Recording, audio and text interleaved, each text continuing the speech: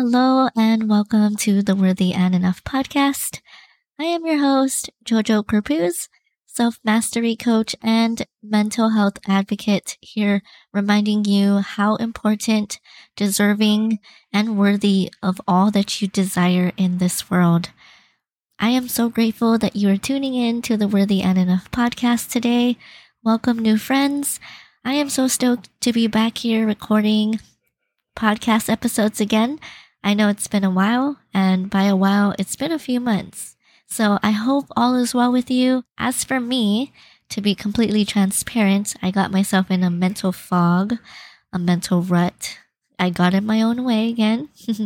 I started to question my life and my choices, and if maybe I made a mistake, maybe it's just not meant for me. You know, that ego part of me, that side of me would belittle myself. She came up again.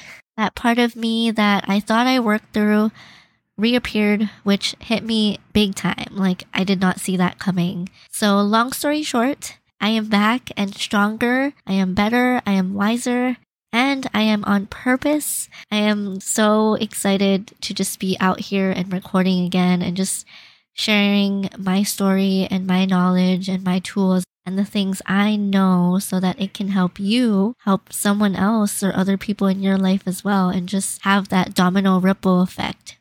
This whole thing we call life isn't so easy, so we might as well support, cheer, and acknowledge all of our wants, our desires, our emotions, our feelings, our thoughts, the stories and the things that we tell ourselves and those around us. Let me tell you about self-mastery, being able to take control of your own life, stepping in as the main character, getting into the driver's seat, taking that leap of faith to a never-ending path of growth and expansion beyond just the quote-unquote bare minimum. Did you know you have the power to master your thoughts and emotions? I know I sure as hell didn't until now. So let me introduce you to a German philosopher, poet, and cultural critic, Friedrich Nietzsche, which he talks about existentialism. Please excuse my pronunciation if it's wrong. I literally had to say this a lot of times, so this is the best that I can say it. Existentialism, which is the importance of freedom and finding meaning in a meaningless world. Friedrich Nietzsche's believed that fundamental drive of all living things is the so-called will to power, which is often seen as the impulse to overcome one's environment, the impulse to grow, expand, and explore. But the greatest power one can possess in Nietzsche's view is not the power over the people or environment, but the power over your own self. Being able to master yourself in the foundation of all other skills and powers you have. And it is one that you have to focus on first in order to achieve greatness. So instead of allowing our power to society or handing it over to society and those around us, we instead decide that it's about time you put yourself first, that we put ourselves first. Not in a selfish way. Well, it can be if you want to think of it that way. But I also know those who have families or kids, partners, furry friends they have to care and love up on too.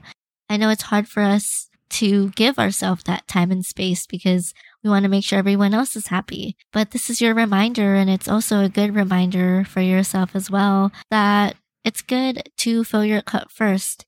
Because when you feel good, refreshed, and filled up, everyone else around you can be properly cared for, setting you up for stronger relationships and bonds, or being a role model in your kids' lives, your family's lives, and around your community, the people that you work with, the people that you hang out with, the people that you see on a daily basis, and of course, doing your personal best every single day.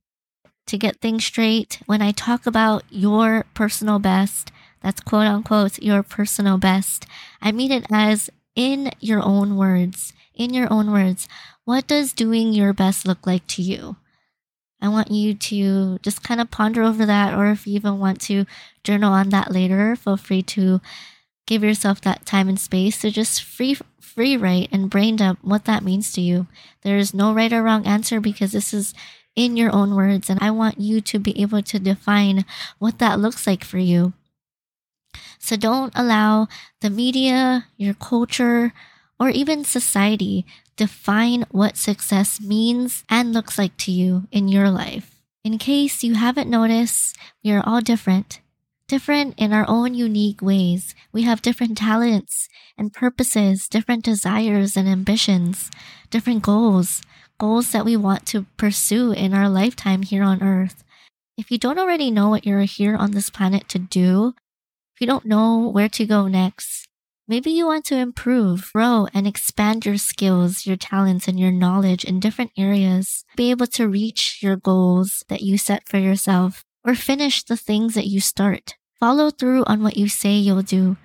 Maybe you find yourself getting stressed out or burnt out a lot, that you want to manage your energy and time better, creating your own boundaries and daily self-care routines to help you find the energy and time to do the things that you love. Maybe you want to create deeper and lasting relationships or friendships, aka finding your people, your tribe, a group of people who love and support you unconditionally, no matter what. Maybe you want to gain a deeper self-connection with yourself. Start unpacking some of your emotional baggage, which, newsflash, we all have emotional baggage, and it's our job and our power to do the work to unpack, uncover, and shine light on the parts of us that we don't know how to deal with. P.S. It's okay to not know the things you don't know. But there's also that part of you that also has the opposite force that leads you to defend your current self, clinging to safety because the fear of the unknown. Safety keeps us where we are now, and clinging to the past and afraid to take chances in order to improve our current conditions, both internally and externally. This safety-seeking side is afraid of independence, freedom, and separateness. The very things our growth side is demanding. So our higher self, the person that wants to actually succeed and grow and expand. I know it's easy to get caught up in the apparent quote-unquote dangers of growth, but we should also keep our eyes on the bigger picture. Here's the good part in change and growth, is that the choice is always ours. The choice is yours, and the consequences are always to follow. Living a life of possibility, one that offers both challenges and opportunities. Yes, there's more risk in that route. However, it is also the route that leads you to your desires, the visions, and the goals that you have for yourself. And of course, this goes for more than just our personal lives. It applies to all areas of our lives, from our health to our relationships, our friendships, to even our careers and our spiritual growth. A quote from a life-changing speaker, best author, and behavioral scientist, Steve Maraboli. A quote he says is, "As I look back on my life, I realized that every time I thought I was being rejected from something good, I was actually being redirected to something better." The aim of self-mastery is not to control your environment or the people around you, but rather for you to take control of the way in which you react and respond to your environment. All right, I'm going to repeat that again just so that you can soak it in just a little deeper. The aim of self-mastery is not to control the environment or the people around you, but rather for you to take control of the way in which you react and respond to your environment.